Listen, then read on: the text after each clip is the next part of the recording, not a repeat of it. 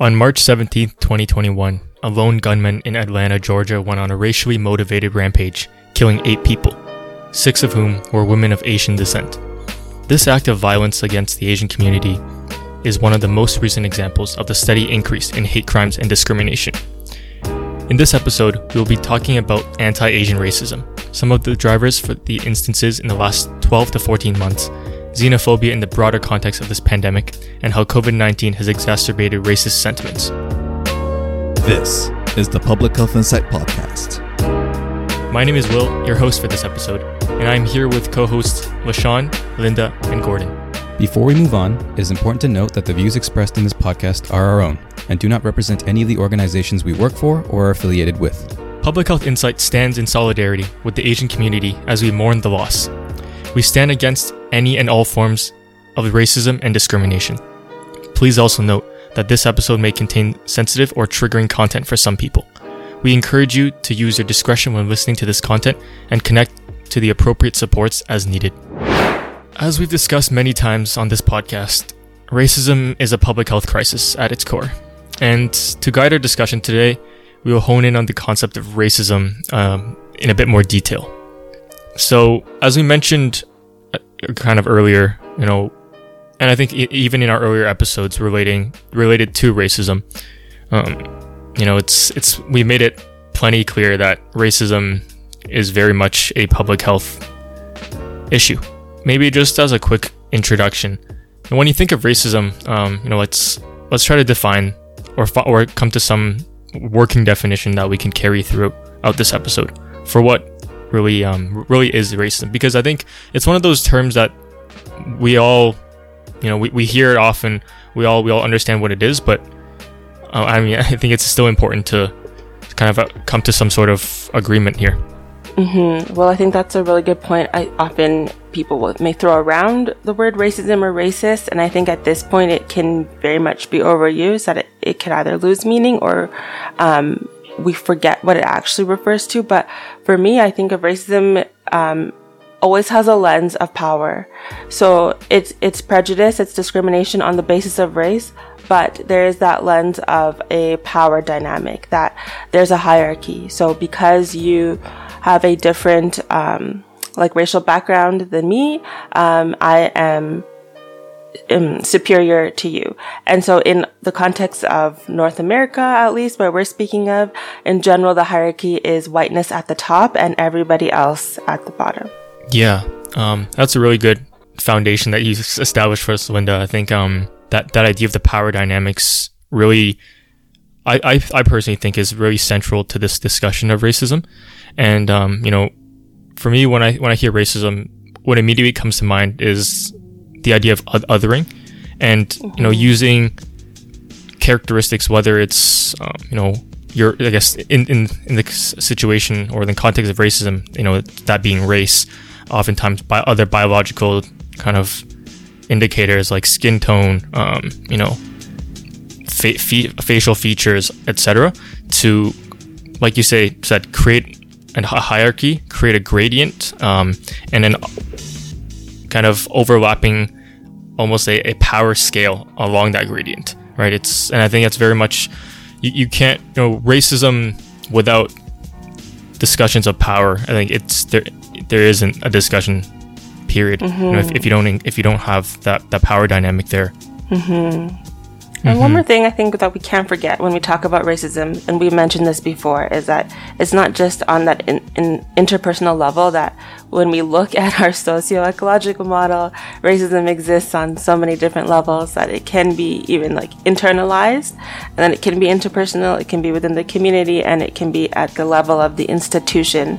And what we have seen, throughout this past year, and even with regards to anti-Asian racism, many people want to say, I personally am not racist, so how can there be racism when, I've never said anything? But the way our institutions are set up too, our systems, racism is embedded there. Yeah, exactly. And then just to wrap that up a bit as well, even at the policy level, as we'll get to today, there are many ways that this can take form. Mm-hmm. Yeah, great points from all here. And I think, one of the main reasons why I really felt a need to discuss this topic. I feel that first off, it's an issue that's after what happened in Atlanta. It kind of came to the front lines and became more well known. But the reality is, anti-Asian racism isn't like a new thing. It's not something that just kind of popped into the scene with COVID.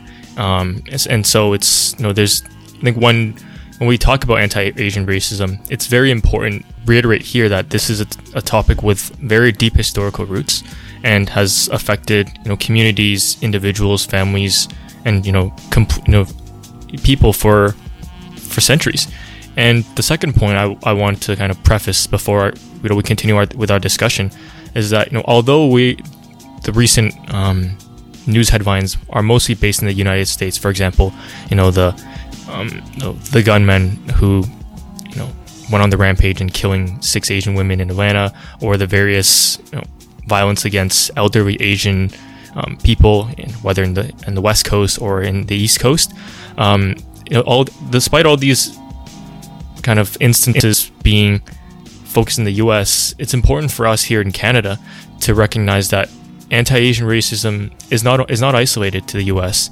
It's not isolated to other countries, but it's also as much prevalent in our own countries, in our own communities. And I think that's a very important thing to note, because oftentimes when we hear of these tragedies or these very disgusting acts, it's very easy for us to point fingers and be like, oh, that's a their issue, that's a them issue. It doesn't affect us. We're all living here, in our utopia, not having to deal with any of this. But I think that's the thoughts like that is very problematic, because it, in a way, reduces the importance of the issue that we're speaking to today. So I just wanted to preface by noting these two things. I think it's also important to mention, as we did with the anti-black racism episode, is that when we're talking about this anti-Asian racism, we can't treat that as a monolithic group. So we have to understand that even within that grouping, there are many different groups, such as Chinese, Indian, Filipino, Vietnamese, Korean, and there's so many, right? So what we'll also get into in this episode is that when we're looking at this kind of overall cluster, we have to realize that classifying them as a huge group also can have damaging effects. So just wanted to note that at the beginning. It's a very good point with Sean, and it's a good preview for what's to come later in the episode. So yeah, I think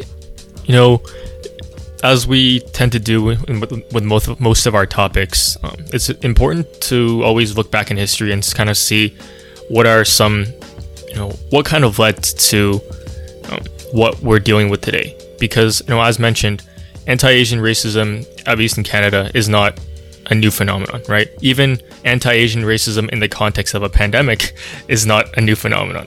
With COVID-19, I'm sure we all remember, back in the early 2000s with the SARS pandemic, and how individuals who, of Asian descent, were reported to have been verbally, physically, attacked, far more greater proportion compared to other individuals. And I think we're seeing very similar situations nowadays with COVID.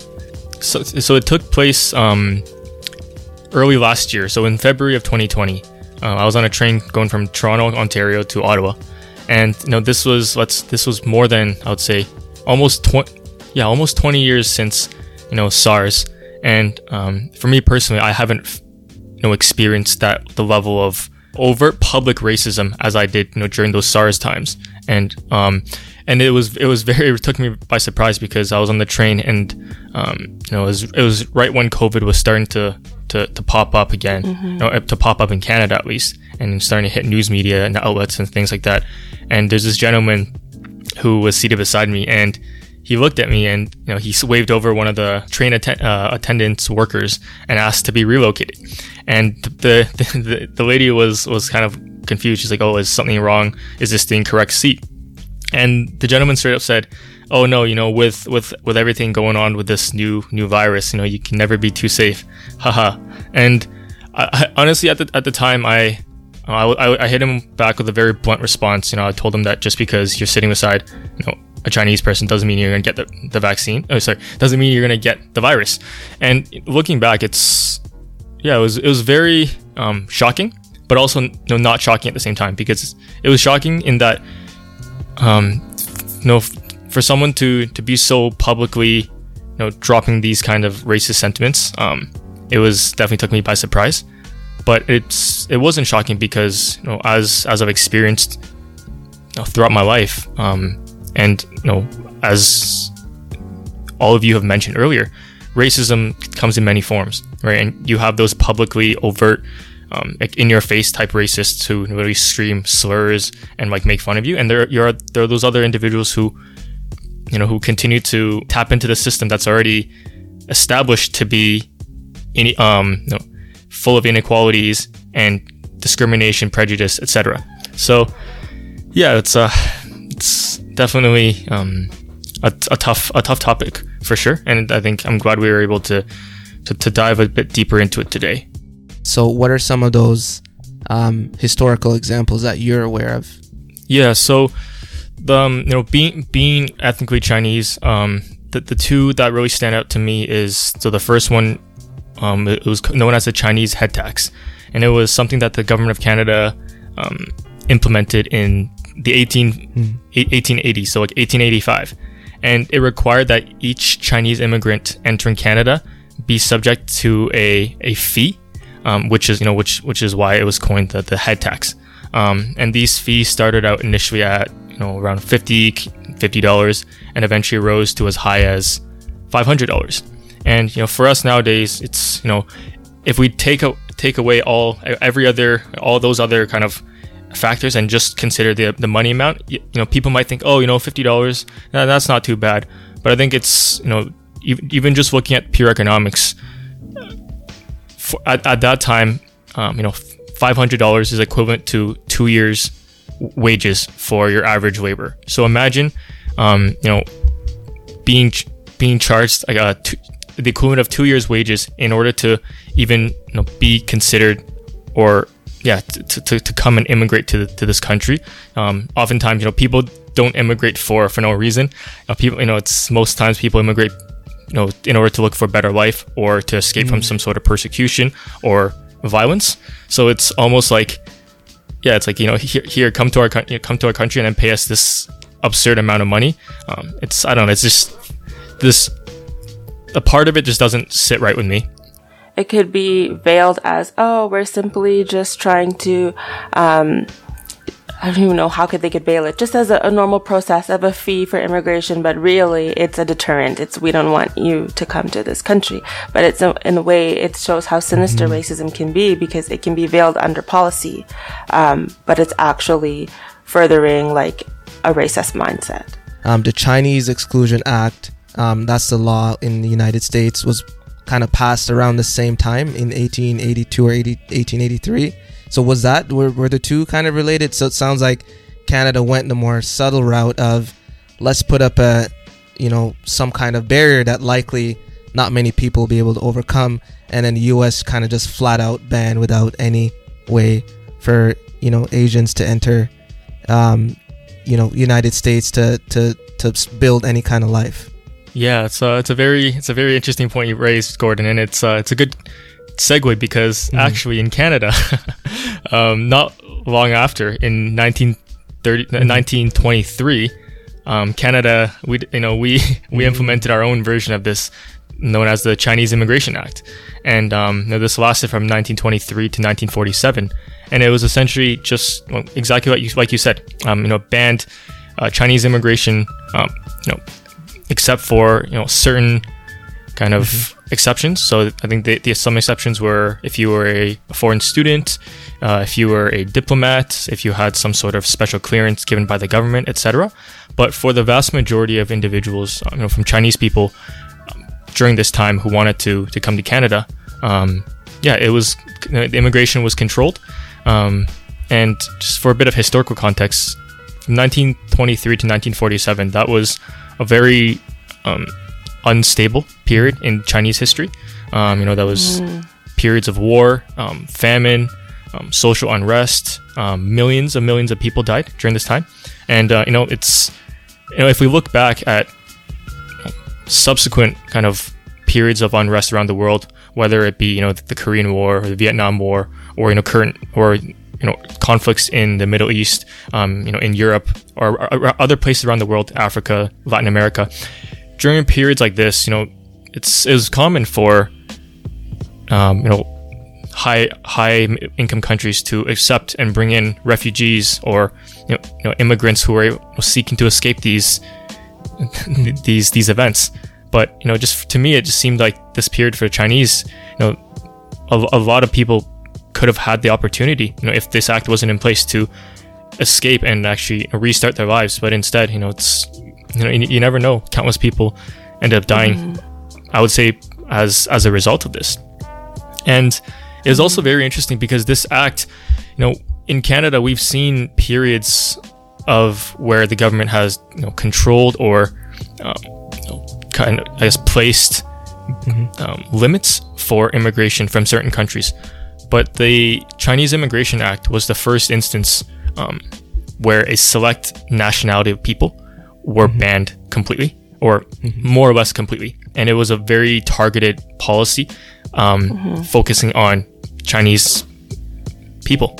And I just want to jump in here too, because you mentioned this is the first instance of a specific nationality being restricted. So that's a very firm statement that we do not want you here. But if we look prior to this, like in the 1800s, late 1800s, a lot of Chinese laborers were building our country, building our railway system. They were contributing to building this economy here.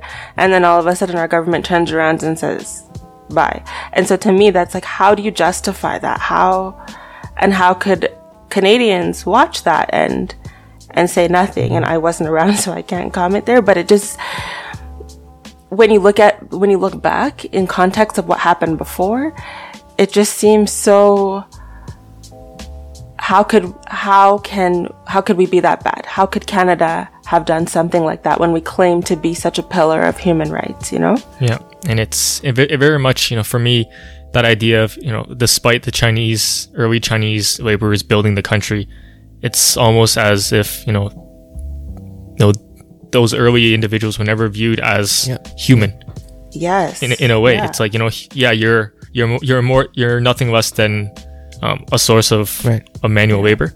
And, when push comes to shove, stay out of the country kind of thing.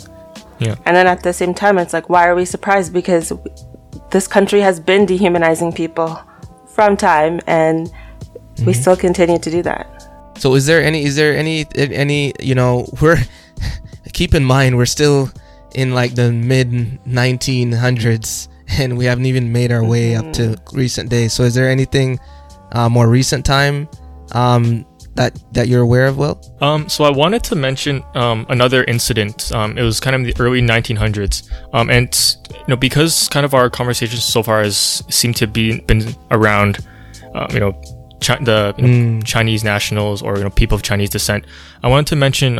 So it was called the Komagata Maru incident. It's based, so it's named after a steamship that was based in Japan, and essentially, to my understanding, what happened was that this ship was carrying around 400 South Asian passengers, mainly from India, Pakistan, Sri Lanka area, and they were headed for Canada. And upon arrival at Canada, they were denied entry, and this was also, part of the government of Canada's attempt to restrict immigration from, what were then known as the British India. So,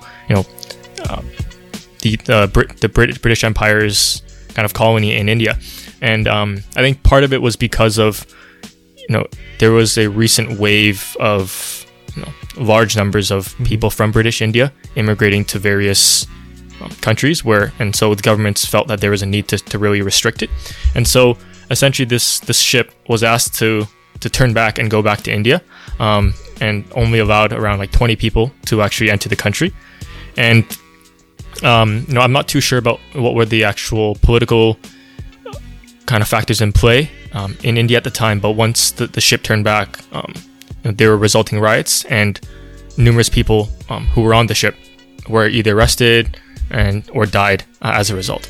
So it just kind of shows a couple of things. It shows one that I guess Asians as a whole, not just East Asians, but also South Asians, were very much subjected to a lot of this same racism that are experienced.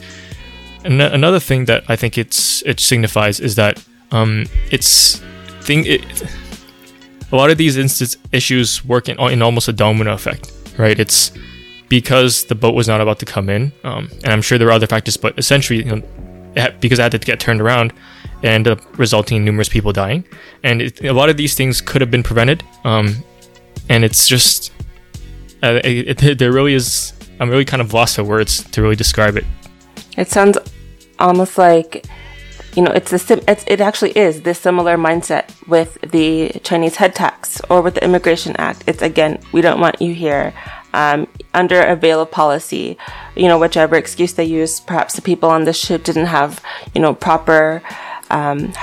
use the proper channels to come. Who knows what reasons were used? But it's like we're trying to maintain this country the way the Eurocentric, majority of the country. We do not want you here, and then people die as a result. And I guess the last example that for Canada that really comes to mind for me, and I'm sure we've all heard about this, through history class or whatever other means, is the internment of Japanese Canadians during the Second World War. It's essentially it's as it sounds. Between 1941 and 1949, around 90% of all of the total Japanese Canadian population were sent to internment camps in the British Columbia interior. And businesses were confiscated, land were taken back by the government, and I found this to be very problematic, and just one of the examples that really signifies anti-Asian racism in Canada, because it's during the war, sure, we're all aware that the Japanese were on the I guess Axis forces, but they weren't the only ones that were kind of that the Allies are fighting against. But what made it really mind-boggling is that they only sent the Japanese Canadians into these internment camps. And through my research, I was curious. I was like, did they ever just decide to round up all the German Canadians, all the Italian Canadians, and put them in the camps? No, it was like, I think very few numbers of them were rounded up, if any, and the individuals who were gathered had clear, very vocal affiliation with the Nazi Party in Canada. And so it's like, if your justification is that these individuals might have espionage ties or might be a national security threat, then why not just it's like I'm not promoting it, but it's like, why not actually kind of follow your reasoning and round up anyone who could potentially be a threat? Yeah, and it's really sad. Unless you're directly targeting Asians. Yeah, because a lot of the individuals who were rounded up were Canadian by birth, so it's like you're not even targeting. Wow. Yeah, that also ties into and jumping even 40, 50 years ahead to the murder of Vincent Chin in the United States. So my understanding of that situation is this was a man who identified as Chinese and who worked at a Chrysler plant in Detroit, like a car motor plant. And I think there were two white men who I'm not sure if they were laid off, but this man essentially was beaten by those two white men because he was essentially blamed for them being laid off because of the success of the Japanese kind of motor industry. Yeah. And he was seen as kind of a proxy for that, even though he wasn't even identifying as Japanese. So that's where the stereotypes too is very harmful. It's just like all Asian are the same, it's all your fault. And then you have very horrible stories like this where this man had nothing to do with anything, and his life was ended, and his life was changed forever. And interesting when you talk about this Vincent Chin incident, so these white men had been laid off, so their economic prosperity is being threatened. And so it's again that power and access to resources. When you feel there's a threat, then it's let's, crack down on everyone who is the other, everyone who may be trying to threaten our position of privilege. Yeah, very much so. And that's a very good example that you brought up, Gordon. And I think it really exemplifies this idea of scapegoating, right? Which really plays not only in like anti-Asian racism, but just xenophobia and kind of very strong nationalist sentiments. And we've seen we're seeing this right now with whether it's with COVID or with previous epidemics or pandemics. We've seen, for example, during the 9/11 incident in the United States, how afterwards the discord completely shifted to any Muslim individual. Right. You band together against like a common enemy almost that you perceive as a common enemy. Yeah. Entering year 2 of this pandemic, we've seen everything under the rainbow. If any, it's literally like anything that could have has happened. It seemed to have happened. Yeah. And so, I guess in your opinion, like what do you think are some of the causes or factors that have kind of exacerbated this? Because we've like I mentioned earlier with my own example, like I've experienced and I continue to experience racism, whether it's in the workplace, in the community, but it all seems to be very covert, very behind the scenes kind of thing. But with COVID, everything kind of is put on a table and very in your face. Yeah. I think even just if I think about an example before COVID and then transition that to during COVID, I remember, I won't say what workplace it was, but I work with someone who was of Asian descent, and I remember the gentleman when he came in to access services was basically like, hey, can you tell that Oriental lady that I need something or whatever? And I was like, I'm the only, there's 2 of us in the store at that time, and you could have simply just referred to them as, can you tell the lady, or whatever called by the profession. There was no need for that. He attempt to even put a racial identifier out there. Maybe you're ignorant to the fact that could be offensive to a lot of populations, but it wasn't even necessary in that scenario. So just to even understand that and that's what we were talking about, Will, like that covert, implicit thing that came from an implicit place, that where the person didn't even realize that's a very offensive thing to even say. And that COVID-19 comes now where very prominent people now have normalized that's okay. I always say to you, to people, sometimes you have thoughts, right? That's why a lot of us are blessed with the ability to think. You have thoughts, and then you check them, you realize that they're not very good thoughts, incorrect, and then you kind of squish it. Right? That's normal. The fact that you have a racist thought that comes up and you're able to deal with it right away doesn't mean you're a horrible person. Okay? You just have to realize it was wrong and you don't let it see the light of day.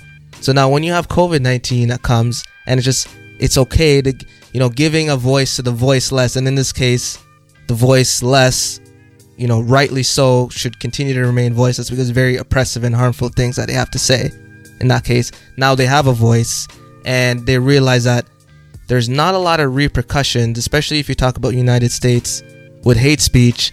Hate speech is technically basically protected under the freedom of speech. So technically you can, spread hateful speech, and then hateful speech then breeds that, more discrimination, prejudice, acts of violence.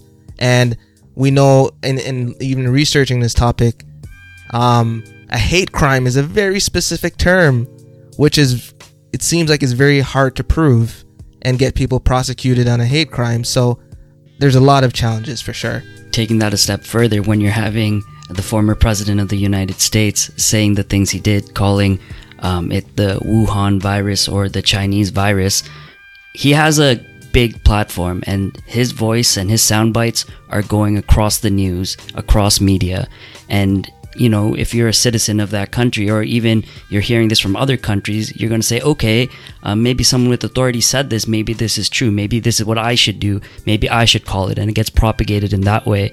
So it's very important to consider that. But as we see, it doesn't just stop with the former U.S. president. This is being used across several leaders and politicians across the world. Mm-hmm.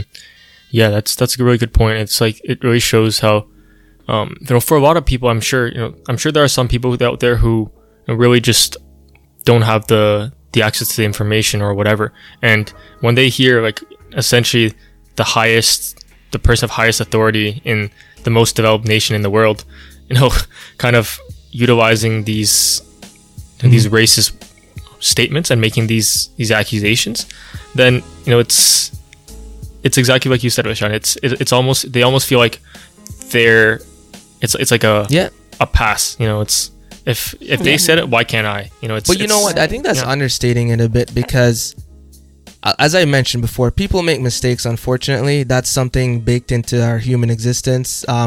Maybe it was an implicit bias. Maybe that's how they truly feel.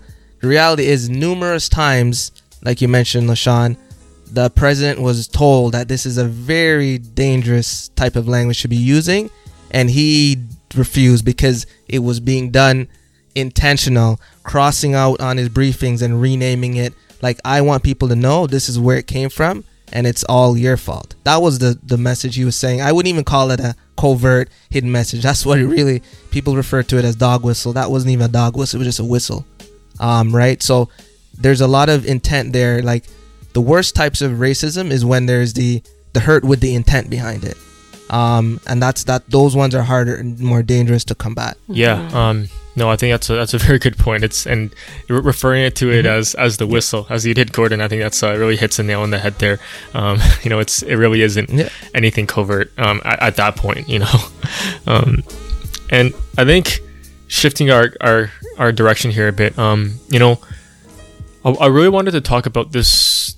So I recently kind of came across this issue when researching the topic.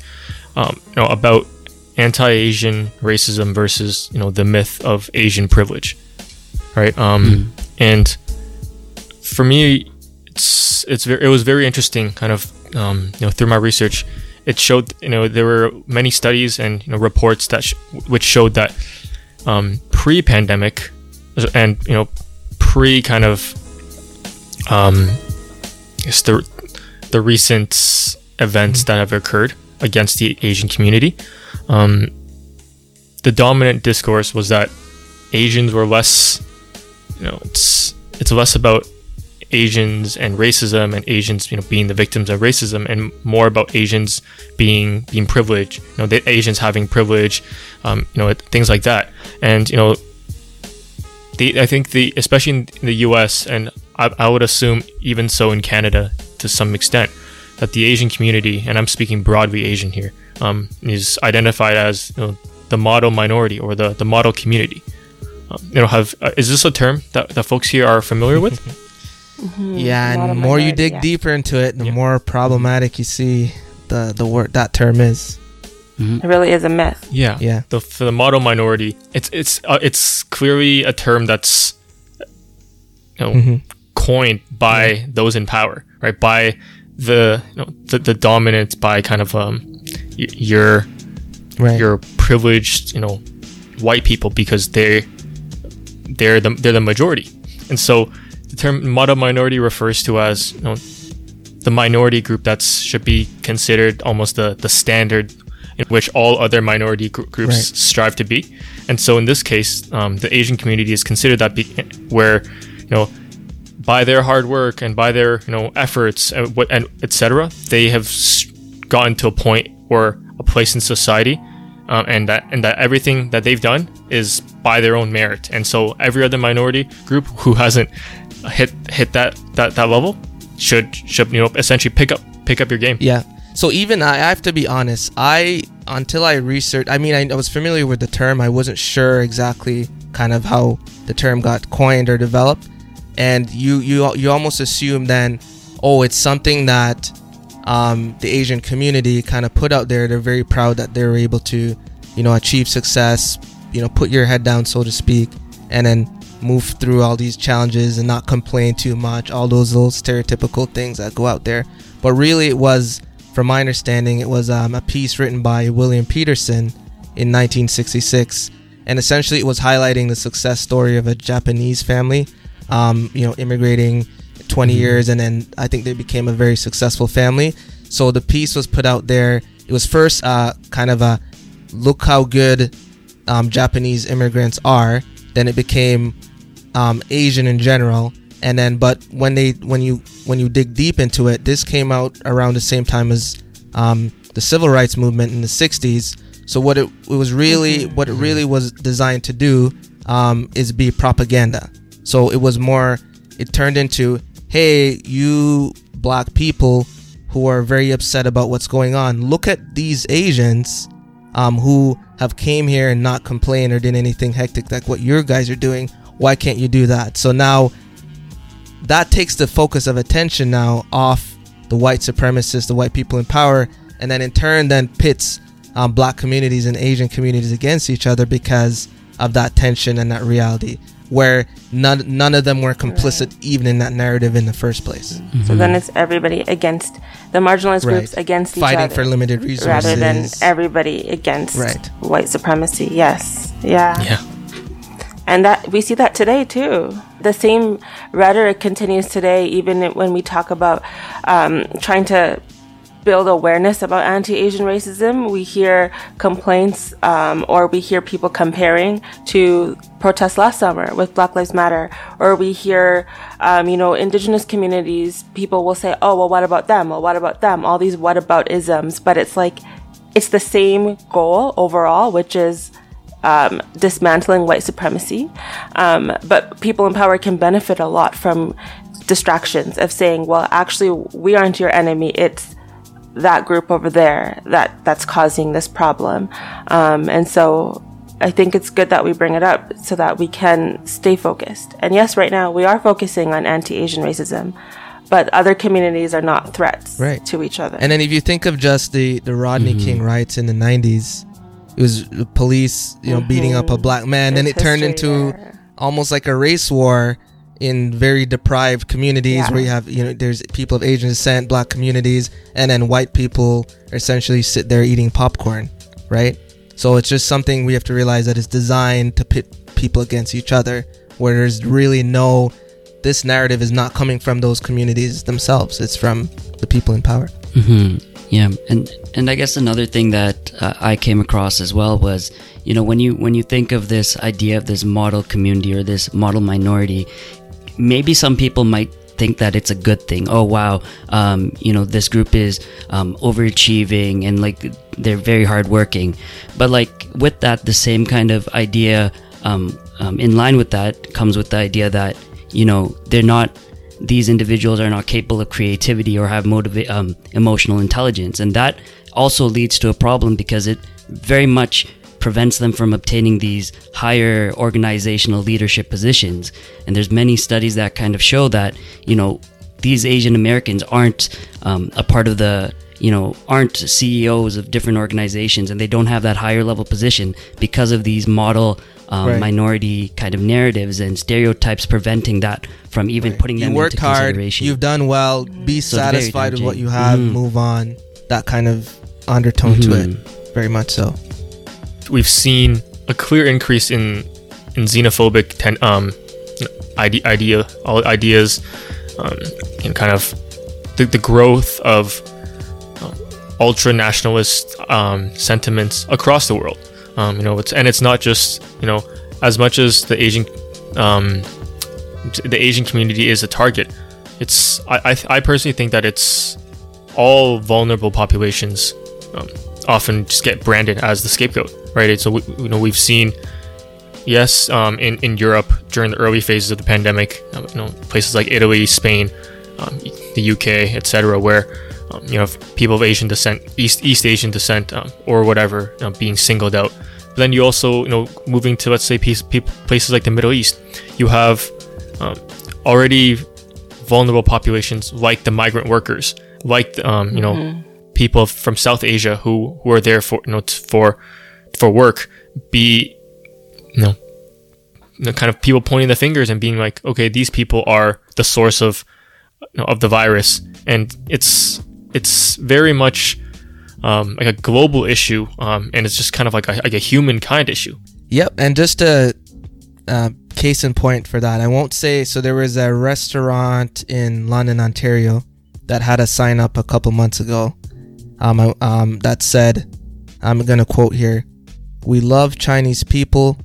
We hate the genocide and China virus your communist government has inflicted on us." So when you talk about xenophobia, I mean, you can put that right beside the definition in a dictionary. I think for me, when I see messages like this, I also look and I also start thinking about what the impacts these might have for future generations, right? It's like, imagine if you're kind of a youth or a younger person growing up right now, and all you hear on, whether it's on social media or even just as you're walking around on signs, is just that this very, strong hatred towards Asian Canadians.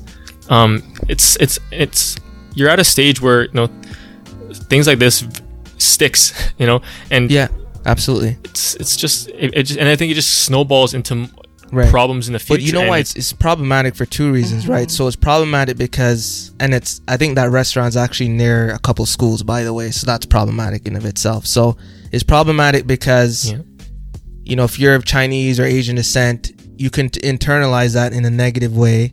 That's not good for your well-being. And then if you're a white person, you can internalize that to perpetuate it even more, because it's maybe this is feeding into a bias that you already have, and then you're then able to, that gives you a bit of a liberty to then feel and say and act in a way that confirms these harmful beliefs, and then the people who it's targeted against are scared for their lives essentially, and then you get that further divide. So it's problematic in two ways. Yeah. And especially with COVID, I think just creating that element of fear surrounding Asian communities is especially problematic, because in many places too, a lot of racialized communities and specifically Asian communities are disproportionately affected by COVID. And so then it's like no one cares because you brought this virus here. And in Alberta specifically, the outbreaks in our meat plants have been some of the largest in North America. And one particular plant, they have a very large migrant worker population, and specifically a large Filipino population. And unfortunately, due to occupational hazards and all the things like that, it's just been a very prominent hotspot of COVID, and a lot of their employees have been impacted. And rather than the general society showing sympathy, support, trying to solve this issue, instead the people who are sick have then been blamed for it. It's like, well, you brought this virus here, we don't care that you're suffering. And I'm like, how did we get here? And at the same time, like I said earlier, why are we surprised? Like, we have shown from time that these stereotypes and policy changes are so harmful. One of the things that brings up, especially in light of COVID-19 and kind of bringing together this anti-Asian racism element to it, it's the idea that in the news media, you see so many different stories. And like, I don't know if you've all have seen the videos of elderly Asian gentlemen being pushed, or women being pushed and assaulted. They're just minding their own business, and you have an assault take place where they get pushed and just punched and beaten down.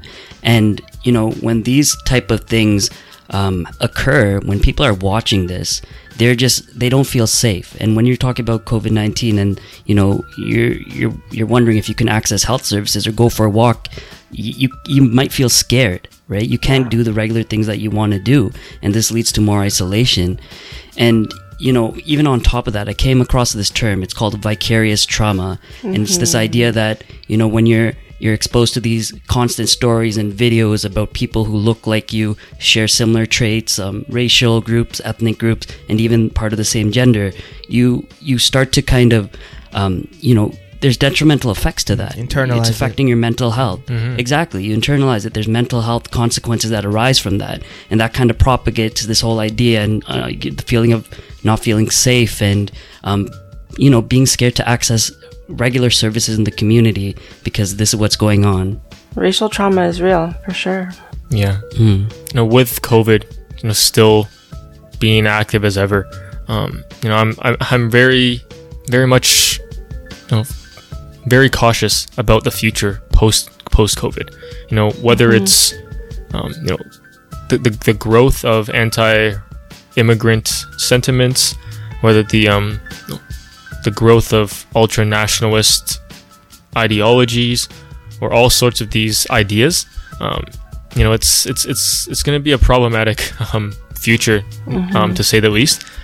And I wonder, I really wonder. This is something that kind of came to my mind last year when early on in the pandemic, when at least here in Canada, I think there were reports of things like masks, PPE, not having enough supplies because Canada got most of its supply from places like China, in places in Asia where the pandemic was starting off and going really hard. It was the idea of whether countries will revert back to very isolationist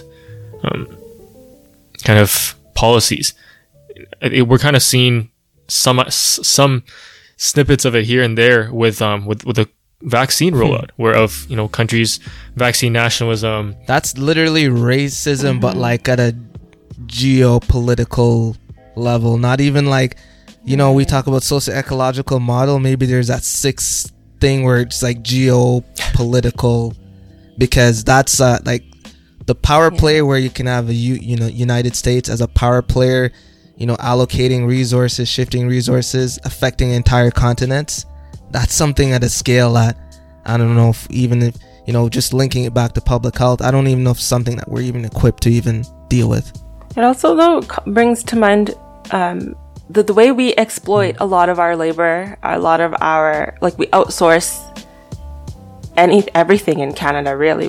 How often do we make things here anyway? We outsource everything, exploiting people, paying next to nothing, and at the same time, when you mentioned, when there's a crisis, when there's a pandemic, it's so easy then to have these narratives that fuel more xenophobic sentiments. But I wonder too how much of that is our own fault for exploiting lower income countries to make everything for us, and then and that's another topic of discussion, but it's just another layer of this power.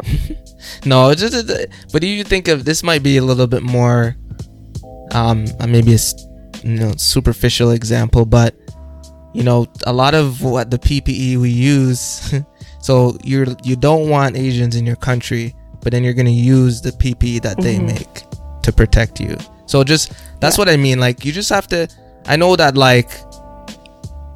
people function, people have different levels of education and all that stuff, but let's just, maybe the first thing that comes to your head is not the right thing. Look, there's chances are you have a phone or internet, do some research, talk to someone, and let's not do the easy thing. The easy thing is to just be scared of all Asians because something came from Wuhan. That's the easy thing to do. The thing you should do is ask yourself, why? Did you know that something like the swine flu basically started in North America? Do you want the same kind of energy if when the shoe's on the other foot? So you guys got to think through these things as human being and not just do the easy thing and pick the easy thing to do. Yeah, and have conversations. If you hear someone, friends, family, or if you see something in public, if it's safe, step in, say something, because your voice, as cliche as it sounds, does make a difference. And so if you're able to just interfere and disrupt even one act of racism, and specifically in this context, anti-Asian racism, that does make a difference. Yeah. It's one small sliver of hope, and one small positivity. I don't even want to call it a positivity, because it's still in the context of anti-Asian racism that I've kind of noticed is at least in the US, it really, I think this recent wave has really brought a lot of communities together. And, you know, just, you know, as problematic as it is to generalize all Asians, there's also still some strength in, you know, kind of falling under the same umbrella, and, you know, along with other marginalized populations like the Black community, like the Latinx community, you're able to, you know, really come together and, just like you said, Winda, work together to not against one another, but against the system that's, you know, that's held us all here, you know, you know, and restricted any sort of growth or anything like that. And something that really kind of tugged at my heartstrings was recently in the West Coast, at least in the U.S., there's been a lot of organized kind of initiatives of younger Asian American and Pacific Islander, you know, youth, or, you know, young people who've kind of banded together to almost provide kind of a safety patrol for these elderly people, you know, and just really coming together as a community to keep them safe. Yeah, it was definitely, you know, really emotional to see, and especially just kind of that generational gap kind of being closed, and really, you know, realizing that we're all here together and fighting, you know, fighting as one and for the same cause. Yeah, I completely I can't say it much better than what you've just said. I think the key thing that I've noticed as well is that all the little schemes are being kind of uncovered. People are more aware now of what the system kind of intentionally does to put people against each other and keep people oppressed. So instead of you know, those misdirections and distractions hopefully don't work as much, we kind of stay focused on the goal. Hey, white supremacy, which is basically just saying the field is not level for everyone. It's not saying that if you're white, you're just an inherently bad person and you don't have any kind of moral compass or anything. It just, the society is set up so that it's not a level playing field for everybody. And I'm seeing now, hopefully, that, you know, people of color now are working toward just leveling. So fighting for Black causes is the same thing as fighting for all minority causes, and, you know, fighting against anti-Asian racism is also going to further the Black cause. And we're seeing a lot, a more shared collective goal towards, like, just advancing all peoples that are systemically oppressed. And I think that's my hope, coming from going out of COVID-19 into hopefully a better world. Unfortunately, the way our governments and our societies are set up, change does not happen without evidence. Anecdotes don't help, and sensational news stories only last for the 24-hour news cycle. And so there's this website called covidracism.ca where they are collecting reports of racism in the wake of COVID, and it's predominantly anti-Asian racism that we're seeing, but anyone can report a racist incident that they see. And so I heard of this through the Chinese Canadian National Council, the Toronto chapter. And so they have been doing a lot of work to, one, bring awareness to how COVID has been racialized, and two, to help gather evidence to bring this to light. And so if anyone is witness to or experiences a racist attack in Canada, please go to this website, covidracism.ca, and you can then report it, and this data can be collected so that we can track what's happening. Absolutely. Thank you for listening to the Public Health Insight Podcast, your go-to space for informative conversations, inspiring community action. If you enjoy our content and would like to stay up to date, follow us on Instagram, Facebook, Twitter, and LinkedIn. To learn more about our community initiatives and how you can support us, visit our website at thepublichealthinsight.com. Join the PHI community, and let's make public health viral.